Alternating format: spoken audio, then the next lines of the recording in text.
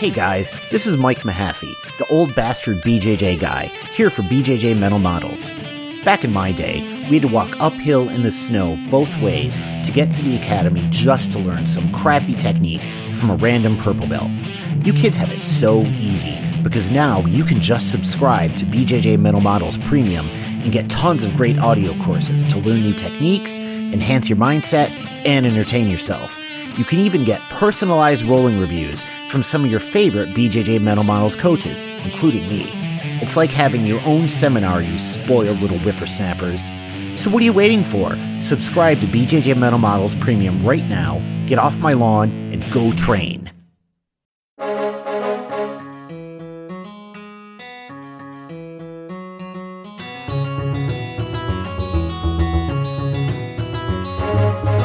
Hey, welcome to BJJ Mental Models, episode 105. I'm Steve Kwan. I'm Matt Kwan. BJJ Mental Models is your guide to a conceptual and intelligent jiu-jitsu approach. And today on the podcast, another special guest, one of my personal heroes, one of the OG American Brazilian jiu-jitsu black belts. We've got Dr. Valerie Valhalla Worthington. Val, how are you doing? I'm doing great, thanks. How are you two? Not bad. Does it annoy you every time I call you one of the OG black belts? It's not annoying that you call me that. It's annoying that it's accurate at this point. It's funny. I remember when I started jiu-jitsu, my instructor kept talking about this Valhalla person. And at that point in time, I was just like, I didn't know anything about jiu-jitsu when I started. I just kind of did like some base research and found out, I think this would be the martial art that I like. And my instructor kept going on about Valhalla this, Valhalla that. So eventually I looked you up, and it's cool that we actually get a chance to talk here today. And for our listeners, if this conversation winds up sounding somewhat rehearsed, well, it's probably because this is the second attempt at trying this. We had some technical difficulties the first time. So we'll do our best to repeat what we already said because we had a pretty awesome chat the first time, and hopefully we can duplicate the magic. Fingers crossed. Yeah. So Val, I mean, I know who you are. Matt knows who you are. I think probably most of our listeners know who you are. But just in case, why don't you give everyone a quick introduction? Sure. You're too kind. I don't expect that everybody would know who I am. My name is Valerie Worthington. I have a background in educational psychology, which is where the doctor comes from. And I found jiu-jitsu in my late 20s, so 1998. For those of you doing the math, that means I'm 50. And I started jiu-jitsu because I was looking for a way to keep in shape while I was in graduate school. And as it does for many people, jiu-jitsu became sort of a guiding principle for me. It became something that I built my life around, and I have been training since 98. I haven't been training much this year because of the pandemic, but I live in Philadelphia after having lived kind of all over the place in the States for jiu-jitsu. I did a road trip in 2006 when I decided to just chuck the rest of my life and drive around and train. And I wrote a book about my adventures. And in the recent past, I've written for various publications, a publication called Breaking Muscle, a publication that's part of the Inverted Gear website, about jiu-jitsu, about my experiences in jiu-jitsu. I competed for a while. I'm basically retired now. And I live and train and teach in Philly, which is maybe an hour from where I grew up. So after having been a traveler for a while, I am basically back home. Well, let me ask you a question, because this is something that I have heard repeatedly. You know, there's something about jiu-jitsu that just gets people to abandon whatever walk of life they came from and just do jiu-jitsu full time. And you hear the story all over the place about how, you know, jiu-jitsu saved my life. It's just interesting how people will have no intent of being a professional martial artist. They'll be doing something completely different with their lives. And then one day they'll try jiu-jitsu. And like a year later, they've given up totally everything. and now all they do is jiu-jitsu. I mean, it's actually an interesting thing because I don't think you see that. I might be wrong, but I don't think you see that much in other martial arts. I've never really heard of anyone who was doing a completely different career and tried Aikido, and then after a year they gave up everything they were doing to do Aikido full time. It's really something that is particularly unique about jiu-jitsu. I'm wondering, As someone who's done this, do you have any insight as to what it is about jiu-jitsu, what that property is that convinces people to do this?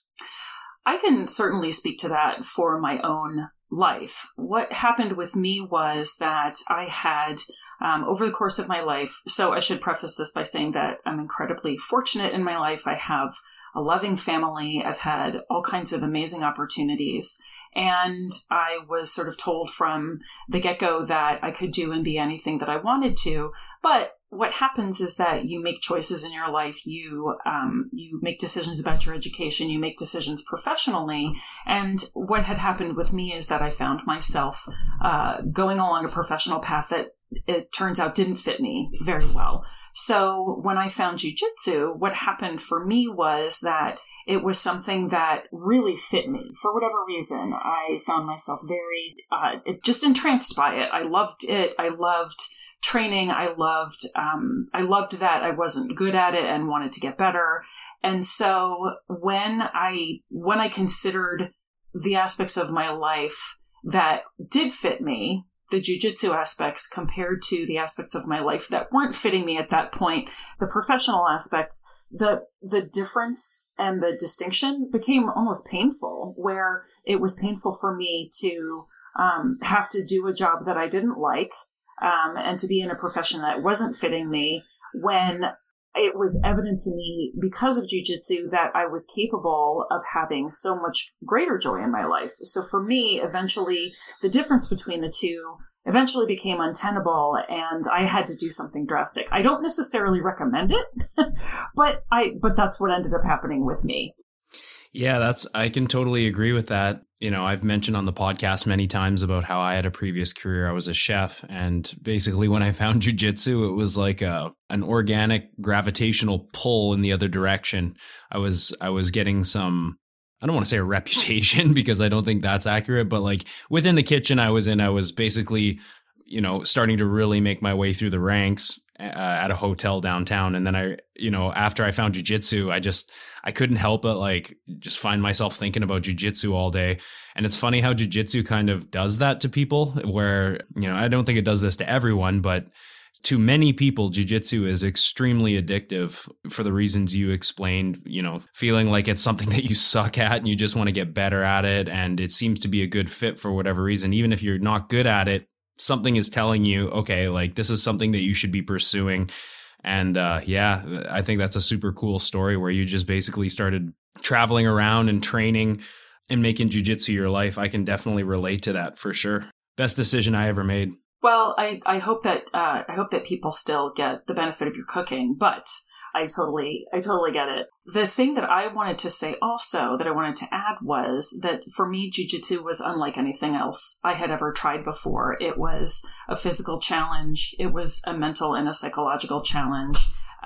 It was a challenge for me sometimes even to just go into the gym because I was so intimidated. So I think there was that aspect of it as well, that it was completely different from anything else I'd ever tried. And it was also all encompassing. So for me, that was another very compelling aspect to it. Yeah. Something that I've said before is that jiu-jitsu is a vehicle for personal growth. I think that's actually probably the best thing about it. You know, people get into it because they want to learn self-defense or something like that. But what you realize pretty quickly is that the actual jiu-jitsu is just the tip of the iceberg to the things that you can learn on the mats. And I know that sounds like total BS, but I mean, anyone who gets to black belt and has been around for a while will attest to this, that you start jiu-jitsu just thinking of it as this physical activity, but you realize at the end of the day that it's kind of like a compass that you can use to steer a lot of different aspects of your life. And that's actually something that we wanted your expertise on. And the reason why we wanted to have you on the podcast so badly is because you're someone who actually is an expert in the field of coaching. Now, Matt and I, way back in the early days of this podcast, we had identified coaching as an important topic to cover. So we did an episode on that a long time ago, but based really just on our own personal experience. So it's awesome that we've got you on here, because we were hoping to have someone on who could actually really tell us, you know, with a some degree of scientific basis, how coaching actually works and how it applies to jiu-jitsu. And maybe to even talk about how you can use jiu-jitsu as a vehicle to grow in other ways beyond just the time that you spend on the mats. So I guess my first question for you, Val, is when we say coaching, I mean, in the world of jiu-jitsu, that has a very specific meaning, right? But I know that if we look at things in a broader lens, coaching is a much bigger field. Could you maybe talk a little bit about what coaching actually is and what it means to you? Sure. So what you're talking about is the distinction between athletic coaching and what historically and variously has been known as life coaching, professional coaching, executive coaching, etc. And as context for why I do know a little something about the latter type of coaching, when I was doing the athletic coaching for Brazilian Jiu-Jitsu, I would have students come and talk to me after class who would want to talk with me about things that had really basically nothing to do with jiu-jitsu itself, with technique. But to the point that you were making earlier, they had to do with the more hidden part of the iceberg. What does my engagement in this jiu-jitsu practice mean for the rest of my life, for the kind of person I want to be, et cetera, et cetera. And I first wanted to do no harm. So one of the things that the two of you and I have talked about offline is the danger, at least I think the danger of imbuing anybody with expertise in things that they don't have expertise in. So when people were coming to me for life advice, my first thought was, well, I don't have expertise in your life. I don't know how to guide you. And so I started to investigate coaching as a way first to do no harm. And the thing that's interesting about professional coaching is that you don't give advice. You don't sit in judgment. You actually don't ask why questions, but you do listen to people. You bear witness to the questions that they have, and you ask them questions to help them get at their own inner advice giver. So my tagline, if I have one, is that I want to help everybody take their own good advice. So when it comes to using coaching in this way, in terms of jiu-jitsu, I think it comes back to giving each person or honoring each person's autonomy. Different people are in jiu-jitsu for different reasons. As I was coming up through the ranks, I know I saw a lot of people saying, well, you should do jiu-jitsu this way. You should compete. You should quit your job and train full time. You should, take this class, that class. You should eat this diet, that diet. And that is, I think that way lies danger. And that way is a place where people who really shouldn't be having a say then get to have a say in your life. So if I have my coaching hat on, my first questions are going to be along the lines of what are your priorities? What are you valuing? And what are the resources that you have available to help you meet your own goals, as opposed to what I think you should be doing? That's a really, really awesome way to explain it. And I think this is an area where jiu-jitsu is still very much in its infancy, and probably over the years we'll see it develop more along the lines of other sports. But one thing that I know about jiu-jitsu is a lot of the time, we'll identify that there is a need for something and we'll just kind of wing it, right? I mean, I think that most people would agree that the kind of teaching practices and the coaching practices that you see in jiu-jitsu, they're usually not based on science or best practice, really. They're usually based on what's worked well for an individual, people basically patterning behavior that they've seen. So maybe they're doing something because it worked for them, or they're doing something because they saw their coach do it. So it's very kind of tribal in the way that knowledge gets passed down.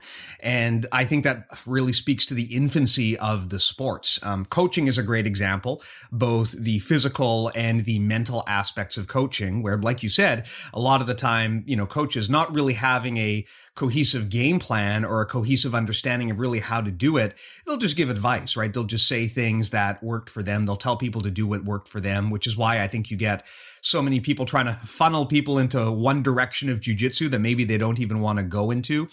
It's interesting because if you look at a lot of other sports, they take a much more scientific aspect to the way that they coach people, both on the physical and the mental level. I mean, when we had Travis Stevens on the podcast talking about judo coaching, he was talking about how he, went to a sports psychologist, similar, it sounded to me anyway, to what GSP did after his loss to Matt Serra. Kyocera. And that kind of expertise, bringing in that expertise, is something you often don't see in jiu-jitsu so much, where we still kind of just wing it. So I think that that's a really, really good point, which is that coaching, again, the point should be first do no harm. And a big part of that is making sure that you're not just being overly prescriptive when you tell people what to do. Yeah. In just over my 10 years, 12 years of doing jiu-jitsu now, I've been a part of a few different clubs. And of course, I have my own club, and I've seen all different types of teaching methodologies from the beginning. I've been in gyms where we warm up with rolling, and then we ask questions, and then we go back and we roll again. I've been in gyms where we do like a brutal 40-minute warm up of calisthenics, and then you start to get into drilling, and then there's like 20 minutes of live rolling left. And as an instructor, I guess your teaching model kind of evolves over time as you find, at least my philosophy with it is when you find a method that works at the highest level, or you see the best teams employing a certain training style, or if, you think about it and logically it makes sense to train a particular way instead of maybe a way you've been doing for years. I think the best thing that we can do in jiu-jitsu and in life is to use what works. And I've changed the way that I teach classes many, many times over the years. Nowadays, I take more of I don't know if scientific is the word to take it, but more of a route that I think implants better understanding of how jiu-jitsu works, and where the students can actually create the live reactions that they need. So we're doing a lot more live training, not necessarily full rolling, but things like fuck your jiu-jitsu and target sparring and things like that. For example, when I used to teach takedowns, an average class might look like, okay, we're going to do like 2 minutes each of shots and sprawls. Okay. So then we get those out of the way. Everyone's breathing heavily. Everyone's getting a good workout, but we're not really talking about the concepts of when you're going to employ your double leg, or why it's a smart move to maybe think about a different technique instead of a blast double, or the actual concepts or strategies behind the double. And now when I teach takedowns, it's not so much like, okay, we're going to do, 50 uchikomi of Seoinage, and then we're going to get really good at Seoinage because we're doing it so many times and we're getting this great workout in.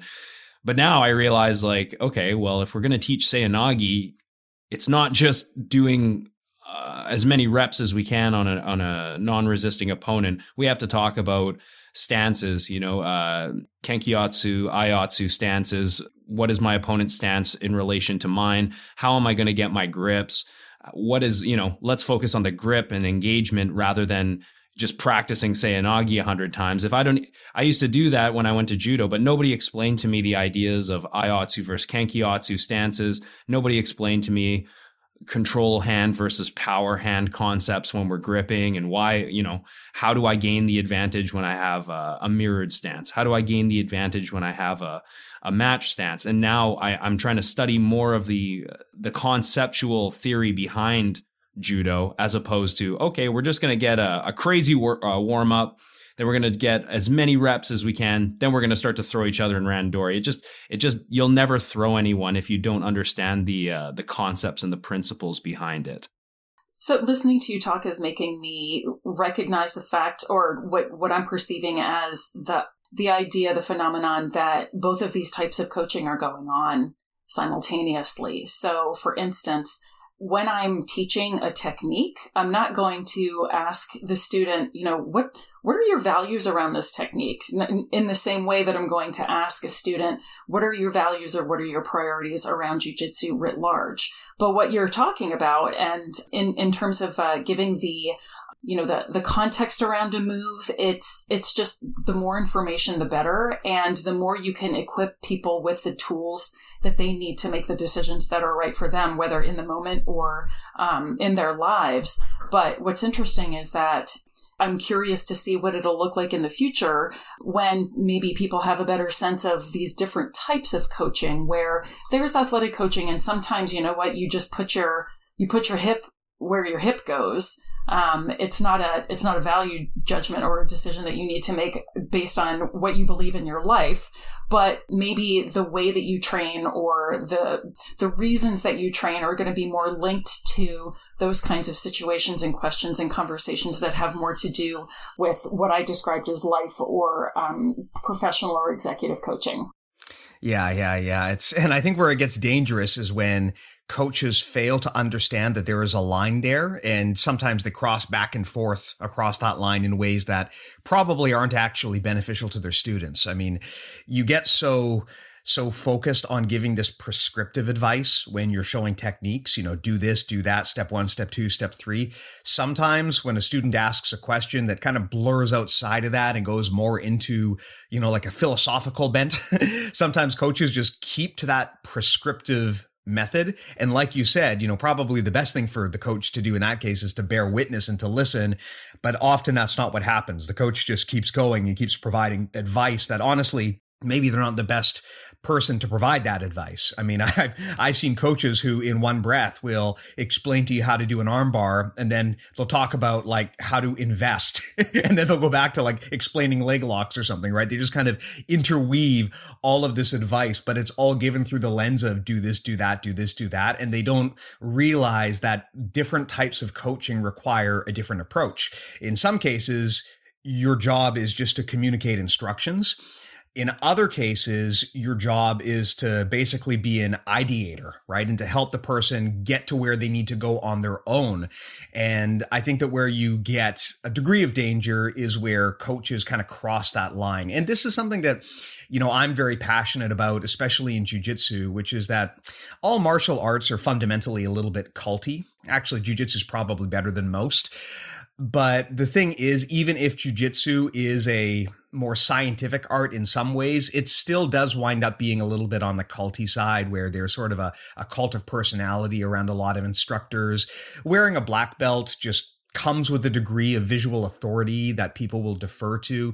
So I think that when you are the coach, you have to understand the weight that position holds and realize that when you say something, people will often follow that without really thinking. And so it's important for you to make sure that you distinguish with your students when it's time for them to listen and follow steps versus when it's time for them to think for themselves. We had John Thomas on the podcast a while ago, and he was talking about this and how one of the things that he finds really harmful that a lot of coaches do is they will issue these edicts, these principles that must be followed. And his message was that when you speak like that, you basically get students to turn their brain off.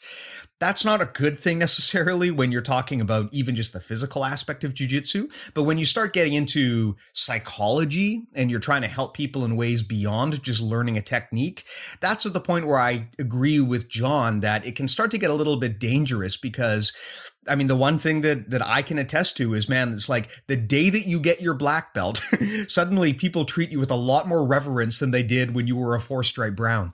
Yeah, you're definitely right about that. When you do get your black belt, for whatever reason, people just start calling you like professor. And for me being a gym owner, I got my brown belt the day that I opened my school. And then a few years later got my black belt. And it was like a crazy shift had occurred in the amount of people that were coming in and just the amount of respect you're getting. And literally nothing changed. You get promoted. And for some reason that makes all the difference. But you're definitely right about how, as John Thomas was saying about how some people tend to teach these concepts or whatever as hard, fast principles, and it can stunt people's growth. It can create situations where there's rigidity in people's understanding of jiu-jitsu, where professor said that this rule, you don't cross your ankles when you're on someone's back because of the ankle lock or whatever. And we see at the highest levels that these rules are broken, and it's because people are at such a high level that, it's like that saying, I don't even know if I'm saying this right, but if you have to,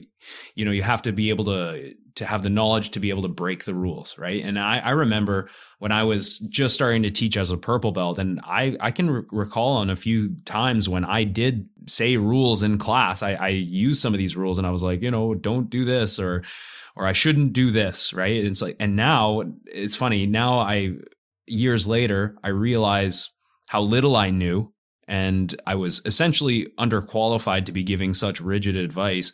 And now I kind of keep an open mind for everything now. I have almost the polar opposite opinion, where if someone asks me, okay, like, should I do this? I'm like, Yeah. I mean, if it works, then you should do it, right? There's no, I try to avoid these hard rules now. I think there's only very few rules in jiu-jitsu that are tried and true. And most of them pertain to the idea of, solid body positioning and alignment. But other than that, I try to steer clear of these hard, fast rules because, you spoon feed people these rules and then they become habits over time and then they manifest in rules and you can see them make these mistakes. Whereas if you sort of teach people to have an open mind and you explain to them how grappling works and then you leave it as an open-ended book so that they can actually make decisions for themselves, I think that's a much more productive way to go because instead of setting boundaries and rules, you're essentially teaching people how to think for themselves. This is all very fascinating, and I have 3 thoughts, and I'm saying it this way so that I remember them and that I'm concise. The first one is in my group of friends who are upper belts in Brazilian Jiu-Jitsu, our joke is always, well, you're not a black belt in everything. And it's a joke, but it's also a good reminder that, we all need to be checking ourselves and making sure that we understand the limits of our expertise, understand our boundaries and what it is and is not appropriate for us to stick our noses in on. And so it's like I said, it's a joke, but it's also a pretty useful joke. The second thing I wanted to say is along those lines, we have, I think, a disconnect between the philosophy that we're taught and that we often spout, which is leave your ego at the door, and the things that we actually see on the mat. And so it's really difficult to be someone who is supposed to be in a position of power and expertise and then say, you know what, I honestly don't know the answer to that technique question. There's someone in the room who's better at it than I am. This is something I don't do very often. It's really difficult when you're the person that people come to for answers, for you to model, for me to model, for any of us to model to other people that sometimes we're not going to know the answer to a question in a sea that's as big as jiu-jitsu. We're bound to not know everything, but we're sort of damned if we do, damned if we don't, because of this idea that we leave our egos at the door. But I don't know how good any of us really is at it. And then the third thing I wanted to say is that one of the things I do in my other life is teach graduate level courses for a couple different universities. One of the courses that I am just finishing up is a course in research methods. So these are students who are brand new to research, who are just learning the tools and the language of research. And one of the things that I'm trying to teach them is that it's okay for them to question the practices that we have, not because they're trying to be difficult, but because they can understand them better that way. And if they come across an instructor or an expert, quote unquote, who doesn't know the answers to the question of why we do things a certain way, well, that could potentially be an issue. And it comes back to this question of cultiness. Why do we do things this way? Well, we just do things this way because this is always the way they've been done. But if that's your answer to the question of why we do things, that's, in my opinion, whether it's in research or in jiu-jitsu or in life, that's not a good enough answer. Mm-hmm. I really like your second example where you talked about, you're not a black belt in everything and how you should leave your ego at the door. This is sort of something that I used back when I was cooking. A lot of the time when you're in a kitchen, it's very high pressure, high stress situation. There's, a mistake you make at the beginning of the day can bite you in the ass later on, or just one slip up in your organization and it could have dire consequences. And as a result, you look like a complete idiot in front of your peers. So a lot of the motivation to be successful and to be efficient is to not look like an idiot. And it's important in situations like that, when you do make a mistake, that you don't shift blame and instead practice, extreme ownership and really say, okay, like this was a mistake that I'm responsible for. I'm going to help rectify it. And then at the end, you sort of debrief on it and think about how you can, be more successful next time. And it involves being able to say, hey, I made this mistake. this was my responsibility and I failed. And people respect you a hell of a lot more doing that than if you tiptoe around the issue, you make excuses, you blame someone else. And I sort of take that into my school as well. You know, like I'm about 165 pounds. I'm not a big guy. There are guys in my gym, like I have a 215 pound purple belt who really gives me a hard time, and sometimes he beats me in rolls. I have another 220 pound blue belt who is like a beast to roll with, you know, and I know it's a matter of time before these guys, just because of the sheer size and athleticism, like enough time put in, they're gonna be able to take it to me, and they're gonna have questions for me. All my students will have questions for me, which one day I'm not going to have the answer to. So I think it's really important for me anyways, as the head instructor, to sort of establish to everyone that like this belt around my waist, like it's a measure of time and effort that I've put in, but it doesn't make me some sort of special entity or anything like that. I'm just a person. I like everyone. I don't have the answers. I will get submitted. I'm going to get, you know, I'm going to be vulnerable with everyone and sort of say, hey, like, you guys need to leave your ego at the door. And in doing so, being able to admit when maybe you made a mistake, or maybe when you were doing something that wasn't the best way, or maybe you don't know everything. I think that is an attitude that gets you a lot of respect, because it shows vulnerability and it shows to everyone, hey, like, I'm just a human like you. And what I've noticed is it kind of trickles down into the culture of the school, and you end up having people train under you that don't have these crazy egos. They don't need to win every role, and they don't need to have that superiority over anyone. You mentioned, you were talking at first about making mistakes, and one of the things that I had wanted to underscore is it isn't just about making mistakes. It's about not knowing something, and you mentioned that later. And the thing for me, I'm always all about the action items, right? So I think people have this conversation all the time about people who want to be conscientious and caring and effective instructors have this discussion all the time about how do I truly leave my ego at the door? How do I match my words and my actions? And that's a conversation I would love to see people at our level having, where there's sort of an exchange of ideas and an exchange of things people have actually done to humble themselves, or to acknowledge, you know what, I really didn't know the answer to that question. Or, yeah, you know, that guy cleaned the floor with me and I had nothing for him. And to really share those kinds of discussions, not only for ideas, but so that all of us can kind of bear witness for each other that, yeah, we're trying to do this, and it's hard to do in the moment, but, you know, we could all learn from each other in that way, in the same ways that we do technically. Yeah, it's funny. One of the things that I've noticed in my career is that one of the easiest ways to stall your career growth is to refuse to admit that there are limitations to your knowledge. There are people who just act like they know everything. They refuse to say, I don't know. They always try to come up with an answer, even when they don't actually know the answer. This kind of stuff is really transparent to everyone around you, you know, and ultimately at the end of the day, not only is it going to impact your reputation, because people are going to learn that you don't know everything, but also it stymies your own growth, because if you think you know everything, then you're not leaving your mind open to new possibilities. And I think that this is something that affects everyone, but in jiu-jitsu, you see this especially where, you know, it makes sense, right? Someone puts a black belt on you, and then you're sitting in front of a class of 30 people and they're asking you questions. There's a lot of tremendous pressure for you to have the answer. Your ego and your identity are caught up in the fact that you're this black belt. And especially if you're a new black belt, sometimes the feeling is that, well, I expect that I should know everything.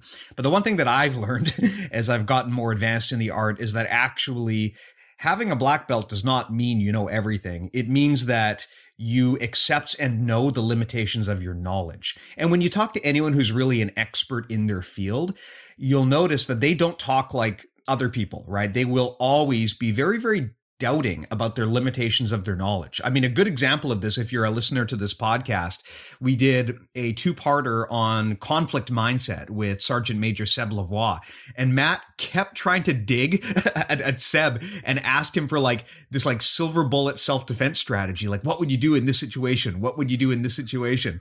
And Seb's answer was always, I can't really answer that. It depends, right? And when you get to the point where you really understand how something works, then you understand how deep the rabbit hole goes, in that no one person really is likely to have the knowledge to just answer things off the cuff, right? It's much more a sign of expertise when people are willing to flat out say, I don't know the answer to that. Just wanted to make a comment because that podcast with Seb was awesome.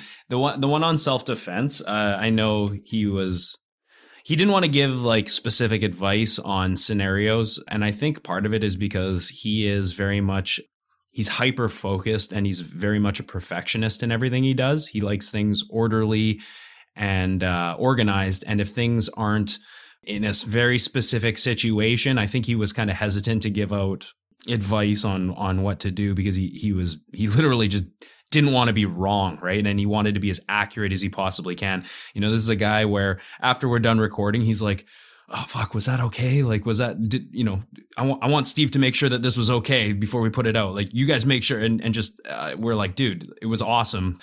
You're being a perfectionist and whatever. But I will say that recently I've been studying Danaher's Feet to Floor instructional. And the last 2 chapters on Feet to Floor are self-defense chapters. And it's fucking awesome. I really recommend that people check it out. It's actually one of the only self-defense instructionals I've seen that is clearly stuff that works. You can use it right away. And it applies really well to competition jiu-jitsu as well. It's very bread and butter, you know, how to hold your body positioning in a way that is de-escalating yet prepared, and the tactics that he employs to go against an attacker are just really fantastic. So on a side note, as we're mentioning Seb and the episode we did with him, I really recommend that guys check out Feet to Floor, and especially if you're into self-defense or you want some ideas how you can apply your grappling training in a self-defense scenario, definitely check out Feet to Floor. It's really good. Well, what you're saying there with Seb, though, is a perfect example of what we're talking about, where he doesn't want to communicate incorrect information. And he says that because he knows the limits of his knowledge. You know, if he were a guy who just kind of thought of himself as a tough guy but didn't have any experience, he'd probably be a lot more likely to prescribe to you exactly what you should do in every situation. But because of his field work, he knows that it's not that simple. And I would say he knows what can go wrong if you tell someone to do something without really knowing the context. You don't want to close their mind to the fact that situations are complicated. So much like John Thomas, it's a situation where he understood the nuance and didn't want to communicate something out that people would then, take as the answer 100% of the time. There's a mental model that's referred to as the map is not the territory. And what that means is that when you prescribe people like a model or a solution to a problem, it's important to understand that no model is going to be 100% accurate 100% of the time, right? Like if I give you a map, for example, it's not going to be 100% accurate, a representation of what's actually, of the territory that it actually represents. If it were 100% accurate, it wouldn't be a map anymore. It would be the actual territory. The whole point of making things like mental models is you're abstracting and you're simplifying so that you can look for patterns easier. But you're also losing some detail in that process. So sometimes things don't apply 100% of the time. You can take these ideas and these guidelines and apply them, but it's also important to have the mental flexibility to know that a lot of the things that we think of as rules, some of them are not really rules. They're just guidance. And a big part of getting more experienced in jiu-jitsu or really in anything is understanding when the guidance can be broken. I agree, and I was going to echo that by saying that this is why it can be a challenge sometimes when people are trying to learn a very complex knowledge domain like jiu-jitsu or like research, because you're brand new. You want something to cling to that is going to be true all the time, and it's not usually that way. So it's challenging when you're trying to develop not only an understanding of the terrain, but also the habits of mind that you need in order to effectively navigate that terrain. So that's why you can just feel so lost when you're a white belt and just go, all right, just tell me one thing that's true all the time. Yeah. It's funny. I remember, when I was a white belt, like with many white belts, I was given some rules to follow. One of the things that I was taught was if someone gets mount on you, put your hands up to your neck, basically don't extend your arms, keep your hands up to your neck so that you can't be choked. Something that my instructor calls the Home Alone defense, right? You bring your hands up like Macaulay Culkin. And I remember one time I was sparring with my instructor and he mounts me, and I was, I think, a purple belt at the time. And I do that Home Alone defense. And he just looks at me and says, "Steve, what are you doing?" And I said, "I'm doing what every instructor has taught me to do." And he said, "Well, yeah, that's a good advice for white belts who don't know anything, right? We teach them that because we don't want them to stick their hands up in the air like a moron. But when you get more advanced, you have to learn that you can't just sit here forever in the Home Alone defense when someone's mounted on you. You need to have an escape strategy." And that was when I started to realize that a lot of these things that we think of as rules are actually guidance. And it's important to be able to tell the difference. I mean, there are some things that are rules, right? As far as we can tell, relativity is a rule, but a lot of the things that we take as rules are actually not rules. They're just standards of behavior that are intended to bring about some best practices, but they're not the only answer 100% of the time. Like Matt, you brought up that great example earlier about crossing your ankles, something that most people are taught from white belt never to do. But that's actually bad guidance, because once you become aware of the risks of the ankle lock, and once you become aware of point limitations from doing that, it's actually a very effective strategy. So it's another example of where when you tell people something with no room to wiggle, then they might misinterpret the message. Yeah, you were talking, one of the things that I had wanted to say was when you were talking about, for instance, doing the Home Alone when you're when someone is mounted on you. What I wanted to say was that is an example. It's not a rule necessarily. It's an example of a way that you can address an underlying principle. So I think that's where we can get stuck sometimes. And I remember one time very clearly, I was teaching, can't remember exactly what I was teaching, but it had to do with the underhook. And I said to people who were in the class, the purpose of getting the underhook is not to get the underhook. The purpose of getting the underhook is to keep your partner from taking your back. Getting the underhook is one way you can do this. And then I sort of talked about some of these other ways, and you could see sort of the blown minds, because a lot of people had never thought about, well, why am I getting this underhook? And so the underhook is one example of a way that you can, as you said, perform a best practice, which is to prevent your partner from taking your back. Well, let me ask a question here for you, Val, because I want to maybe provide some practical guidance to people out there who are in the boat that we've been in, where, you get your black belt, or maybe not even that far, but you are in a coaching role and you're being asked to provide a degree of guidance. Are there any best practices or standards or just good habits that you've learned or that you can suggest that will help people kind of, keep their ego off the mats and keep their head out of the clouds so that they can be more effective in this role? Very good question. And as I think I tend to answer most things, I can tell you the things that I have tried. So the question is how we can sort of model humility and model being a lifelong learner. Is that sort of what we're getting at? Yeah, basically, how can you avoid this pitfall of steering students in the wrong direction because, you have this innate desire to look like you know everything? How can you bring about some of the best practices from the world of coaching and maybe help instructors use those practices to be more effective in their roles? So it's probably very complex and probably very simple. I think one of the things that I always try to do is whenever I'm giving a best practice, quote unquote, I'll say that it's a best practice for me. Here are the things that I've tried that are tested for me. These are the things that work well for me, and here's why. And then I'll always suggest that students contact other instructors to find out what their best practices are in this particular arena. So, maybe someone really enjoys pressure passing because that's effective for them, and someone else really enjoys more athletic, sort of acrobatic types of passing. And this is my particular preference. This is why it works for me. This is why I'm drawn to it.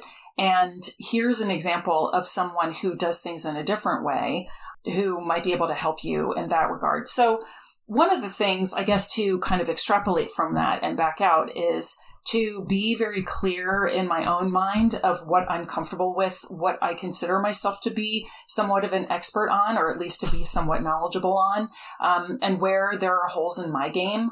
And then when you're talking about, and so I'm talking specifically about technique and about jiu-jitsu strategy, because as soon as it gets to anything like, I'm having trouble in my marriage, my boss doesn't understand, those kinds of things, that I'm immediately not giving any sort of advice. That's when I go into sort of bear witness mode and what sorts of supports do you have? What sorts of supports do you need? So I should have started by saying, when it comes to anything that's outside of the realm of jiu-jitsu, I'm immediately not an expert at all.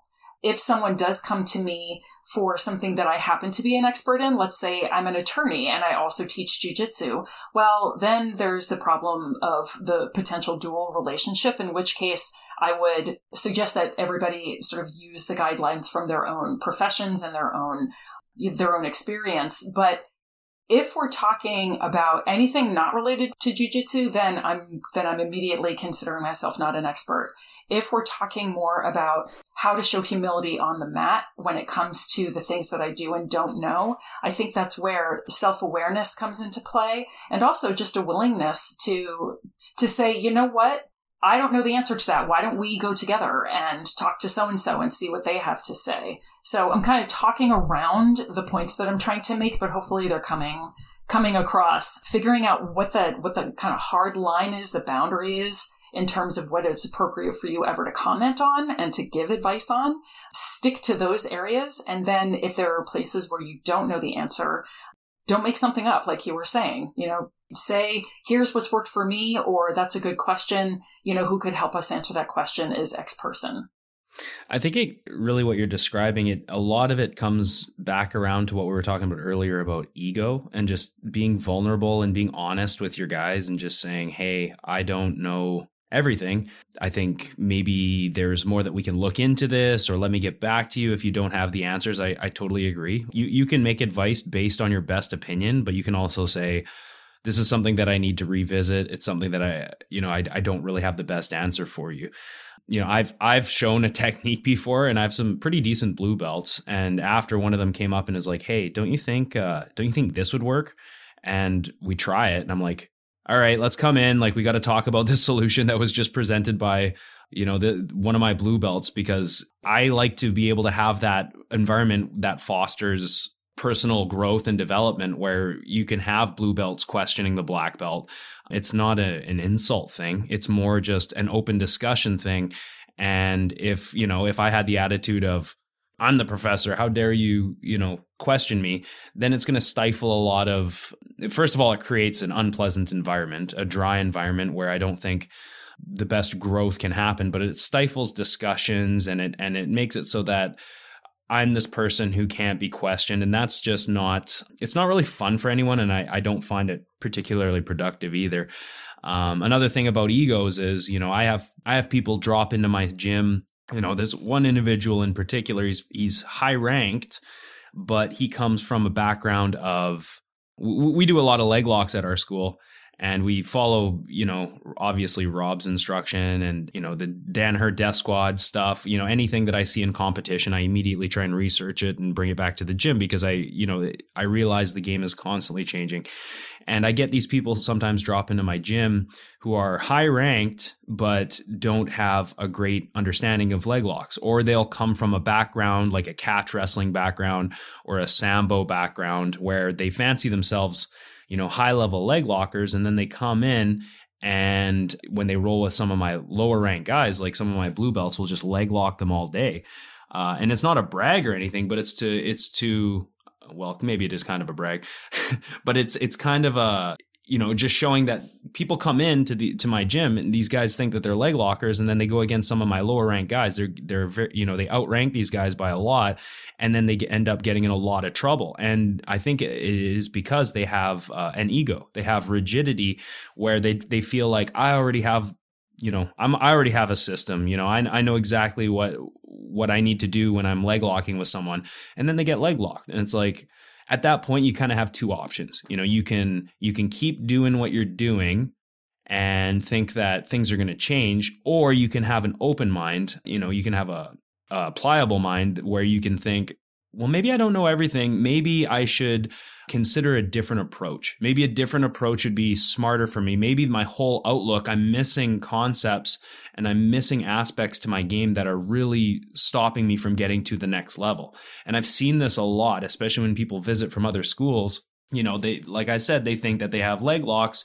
They have all these systems. And then when they try and leg lock my guys, they just get passed, or they don't have a holistic system. They have like a catch wrestling style.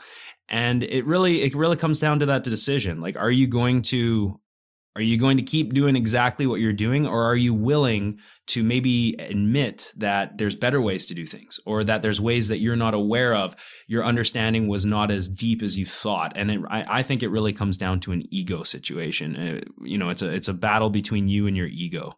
And to the point that you were making earlier, if you create a situation in your gym, not that you are doing it, but if one creates a situation in one's gym where questions are not allowed and differences of opinion are not allowed, and I'm not talking about the white belt who asks, well, what if this happens? What if this happens? What if there's an earthquake? What if, the person's foot falls off? Those people, but the people who genuinely are just trying to understand conceptually or to get some context, and in the process of doing so, raise some counter arguments. If one is creating a situation where that is not allowed, then that's sort of the precursor to being a little culty, which we've talked about having that be dangerous.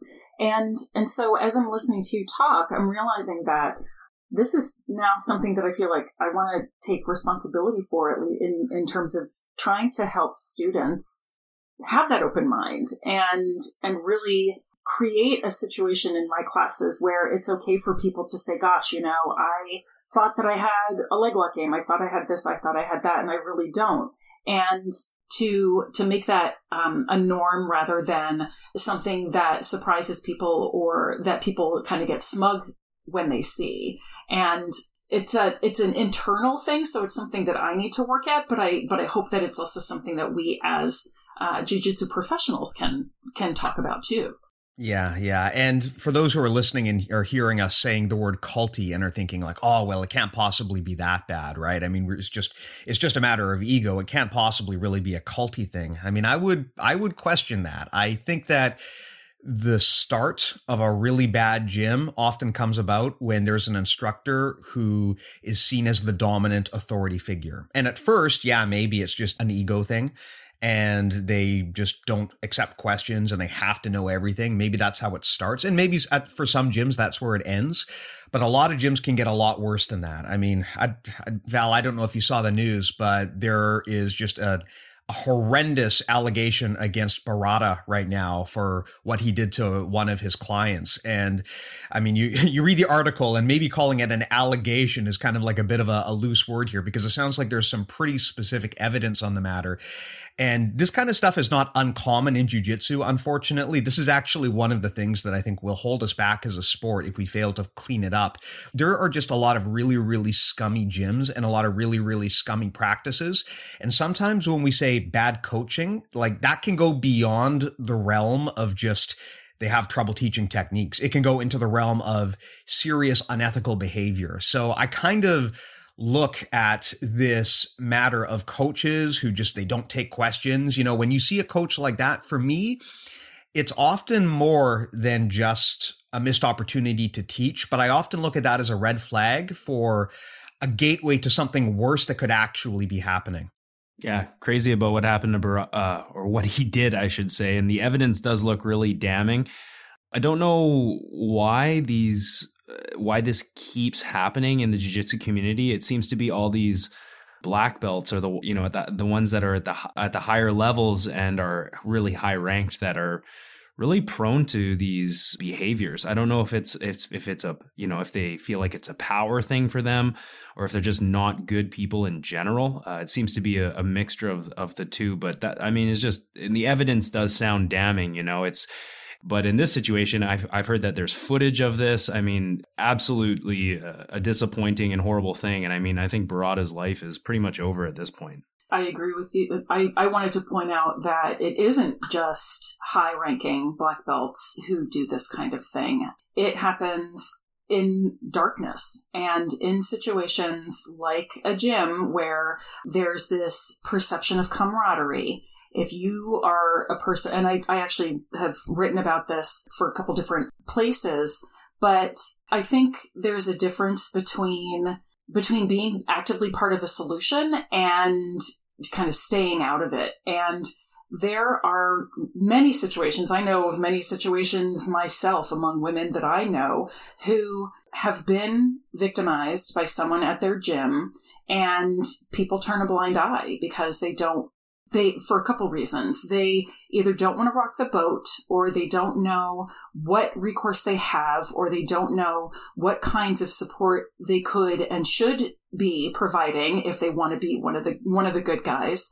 And that's a conversation that I think needs to happen too. Not just, oh, it's a terrible thing when people are victimized in a gym, but here is our plan for shining a light in those dark corners, for empowering people to be actively on the side of good, and for getting the message out that this is not a place where that kind of thing is tolerated. And as soon as it happens, you're gone. Because if you see someone victimizing someone and then there's no recourse for the person who's victimized, or that person leaves the gym and then the person who did the victimizing just goes on to their next target, then that is a very, very loud and very clear message to someone who might otherwise want to say something. Yeah, definitely. It's something that I have learned as I got to black belt, is that really the most important thing, I think, when you get to black belt is it's not about skill or technique. It's about understanding that once you wear that black belt, you are now an ambassador to the community, and your actions reflect on the rest of the community, and vice versa, right? The community's actions reflect on you. I mean, what Barada has allegedly done here, it reflects poorly on the three of us, right? And we had nothing to do with the matter, but still we are representatives of this sport. And the problem is, if we fail to clean this kind of stuff up and take an aggressive approach towards shining light in the darkness, I mean, not only are we allowing horrendous things to happen, but we're stunting the growth of this sport, right? I mean, we had Lachlan Giles on the podcast recently talking about why he feels strongly that the use of performance-enhancing drugs is unethical.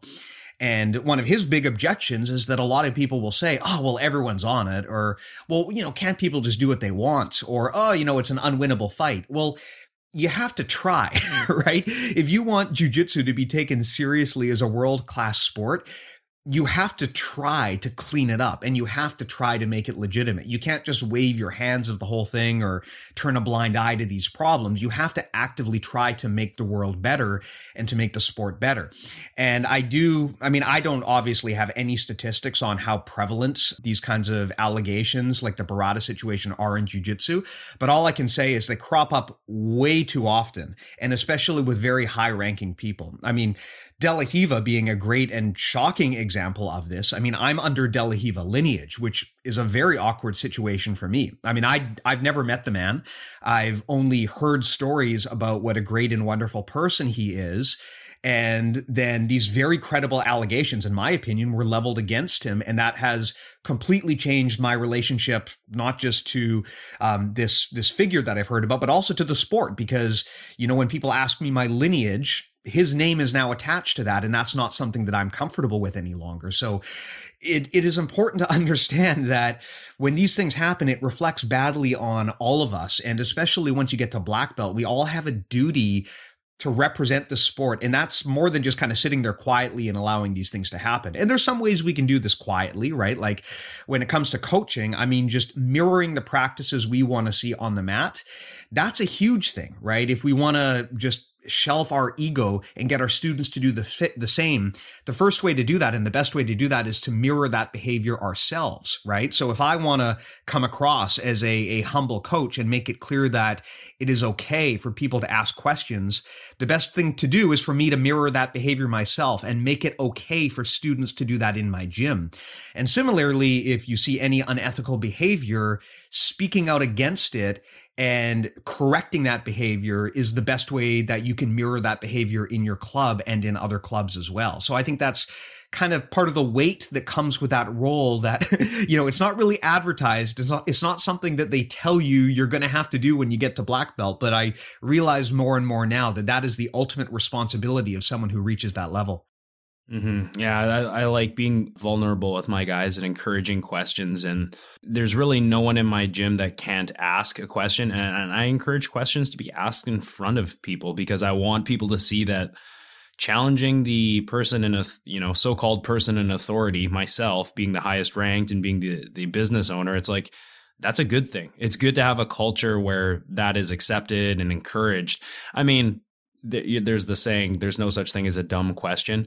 I think that that's not always true. I think there are dumb questions, but to realize that, hey, maybe somebody asked a so-called, what's a dumb question to me or you, to the person who asked it, maybe it's their first day and they're just trying to gain more insight. So even those questions, I encourage them.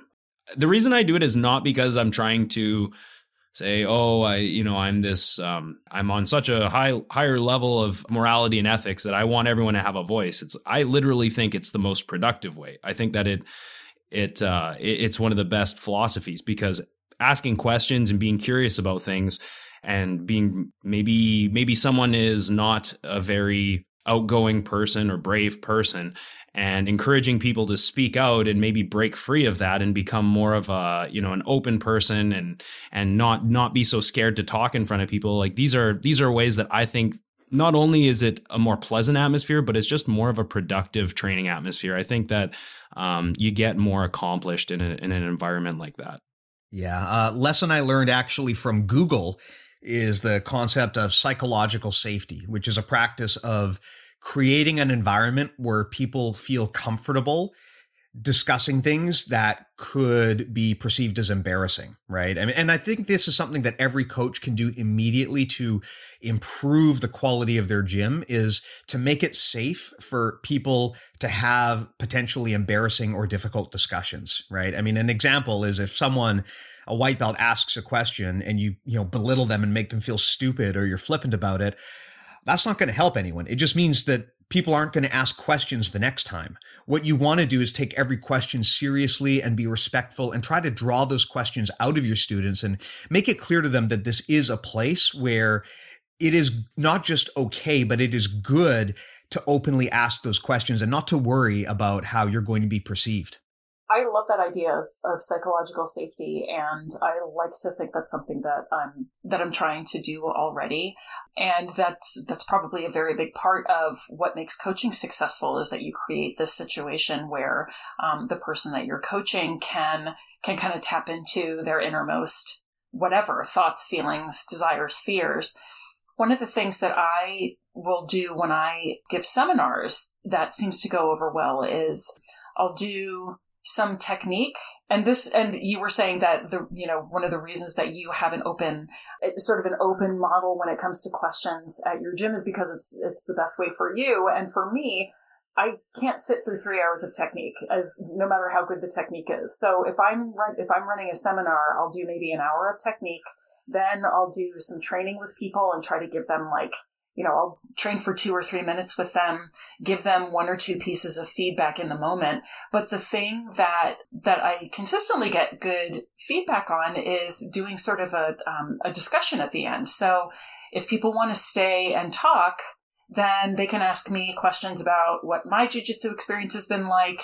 I'll often get questions about being smaller, weaker, female, often get questions about what it's like to change gyms and just anything related to having jiu-jitsu in your life. And I find that it is a really good way to show that humility that you were talking about, and to without divulging too much, but to get people talking about the things that they're thinking and feeling in a way that feels safe for them. And I love that aspect of it because it's almost like sitting in a seminar class where we don't get as much of an opportunity to do that with our training. Mm-hmm, mm-hmm. Well, let me ask you a related question there, Val. You talked about people asking you questions about a woman's perspective on jiu-jitsu. And I think everyone would agree that one of the problems with jiu-jitsu is that it is a male-dominated sport. I mean, honestly, we're probably losing a lot of potential to have, a much greater audience in jiu-jitsu if we could get more women to train. And I think we've already talked about some of the obvious reasons why more women don't train and what we need to do to fix that. But there's also a degree of a self-fulfilling prophecy to some extent where, when you show up at a gym, if you feel like you're kind of the odd one out and you're different, then what that's going to do is it's going to discourage you from showing up more, right? I mean, and I think that that's probably something that a lot of women who train can relate to, right? I mean, I know women who say that, man, a lot of the days they're the only female on the mats. And if you are someone who has never trained martial arts before and you walk into a gym and it's all men, then unfortunately it kind of becomes a self-fulfilling prophecy because it sends this psychological signal that, man, like, am I in the right place here? Because this doesn't look like my demographic. And not everyone is comfortable just kind of waltzing into a place like that and finding that welcoming out of the gate. And even if everyone is wonderful, which is often the case, I mean, it does create this unfortunate self-fulfilling prophecy where there aren't women in jiu-jitsu and therefore more women won't do jiu-jitsu and therefore there aren't women in jiu-jitsu. I'm just wondering what you think we can do as coaches to make jiu-jitsu a better place for women and to increase representation. Sure. I think there are several things. I agree with you 100%. I think jiu-jitsu is a hard sell for many people. There are lots of people who are never going to feel comfortable doing it. One of the things that, and I've written about this before too, this was quite a while ago, but I did a survey of women who train and asked them how gyms can retain women, how gyms can attract women in the first place, etc. One of the things is making it clear, not just in terms of your words, but in terms of the environment that you want women there. So I have given the example before of times when I was on my walkabout, when I was traveling and training jiu-jitsu, I would go to gyms where they just simply did not have a place for me to change. So I would come in, I'd pay my mat fee, I'd look around and go, where should I change? And everybody would go, oh crap, I don't know where you're going to change. So I would have to wait until all the guys came out of the one changing room. And then I would go in there by myself, be as fast as I could, and then come out and be on the mat so that then when the next wave of guys came in, they had a place to change. So that even if there's people are telling me, welcome, we really want you here, that environmental message is pretty strong. That, oh God, are you telling me that every time I come here, I'm going to either have to come already changed or I'm going to have to displace the entire rest of the class? That's not something I feel comfortable doing all the time. So one thing is the idea of making sure that the environment is truly welcoming. Another thing is that I've said this before. I think this is 100% true.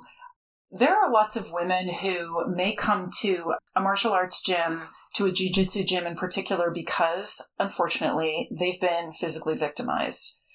And I think we have so much to learn from someone who is brave enough to go into a situation where she is going to possibly relive some trauma and put herself at the mercy of these people who are physically larger than she is, trying to navigate that.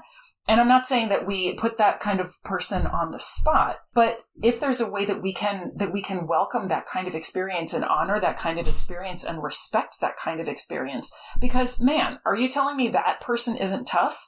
Well, I disagree 100%. So if there are ways to have multiple messages about the kinds of people that we need in jiu-jitsu, we need that kind of perspective. We need that kind of bravery and that kind of courage. And then another thing is always, of course, if you do have women who train, then that, of course, is always helpful in getting women to stay. But the other thing that I try to do, and that I think is incredibly important nowadays, I sort of joke that Women's Jiu-Jitsu 1.0 was getting women on the mat. We still don't have critical numbers of women, but we certainly have significantly more women than we did when I started. And you can tell that that's the case just in terms of the brackets and the divisions that are available at the bigger tournaments. When I started competing, it was right after brown and black belts had been separated out from purple belts for adult women. And now you have white, blue, purple, brown, black, and those divisions are stacked. So there are more and more women training, which is wonderful. What I think Women's Jiu-Jitsu 2.0 is showing women in positions of leadership on the mat. And I love hearing women who do commentating for different events. I love seeing women do seminars that are for men and women. If you come to, when class is normally in session at the gym I teach at, if you're a man or a woman and you come to class at X time on X day, well, you're going to get me as an instructor. And so I think there are lots of different things that at different levels that can happen. And one of the big things nowadays I would like to see is the foregrounding of women as leaders in jiu-jitsu, not only for women, but for everybody. Fantastic. And I think you brought up a good point about the level of courage required to step on the mat when you've suffered some sort of trauma, or really in any situation where you're not kind of the stereotypical jiu-jitsu person. I mean, when I started jiu-jitsu, I was a male in my 20s, right? I mean, I'm like the prime demographic, basically. So it's, even for me, of course, I mean, it's an intimidating thing. Everyone who's trained remembers how intimidating their first class was, but it's a lot less intimidating for me than it would be if I were someone outside of that. You know, if I am a 60-year-old man, or if I am a mother of two, or if I am a trauma survivor, or if I'm just someone who is really, really overweight. These are very, very courageous things to step on the mat. And we need to make those people feel welcomed and not feel like they're some sort of like exotic anomaly that we're not equipped for. Because you're right. It's often not just the way you conduct your class, but it's the weird social signals you send to people that basically say, oh, you're not really the mold that we're looking for here. And that, I think that kind of stuff is, you know, luckily, I think we've grown past the point where a lot of the really outright nasty stuff has been swept away. But now it's a matter of how do we restructure the way that we present this art so that it truly is welcoming for everyone. And it's going to be a lot of those little smaller sort of subtle signals that you brought up that I think are the things that we need to focus on. Well, Val, thank you so much for your time. I mean, I don't want to take up too much of your time here, especially because this is the second time we've attempted this, but I thought that was a really, really awesome chat. Before we tie this up, any closing thoughts, any closing suggestions on coaching or any of the other matters we've talked about here today?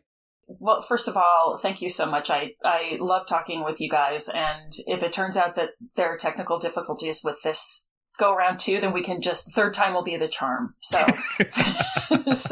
but I really do. I really appreciate the opportunity to chat with you. If people are interested in learning more about coaching, the way we've been distinguishing it from athletic coaching, you can go to the International Coach Federation, which has a website.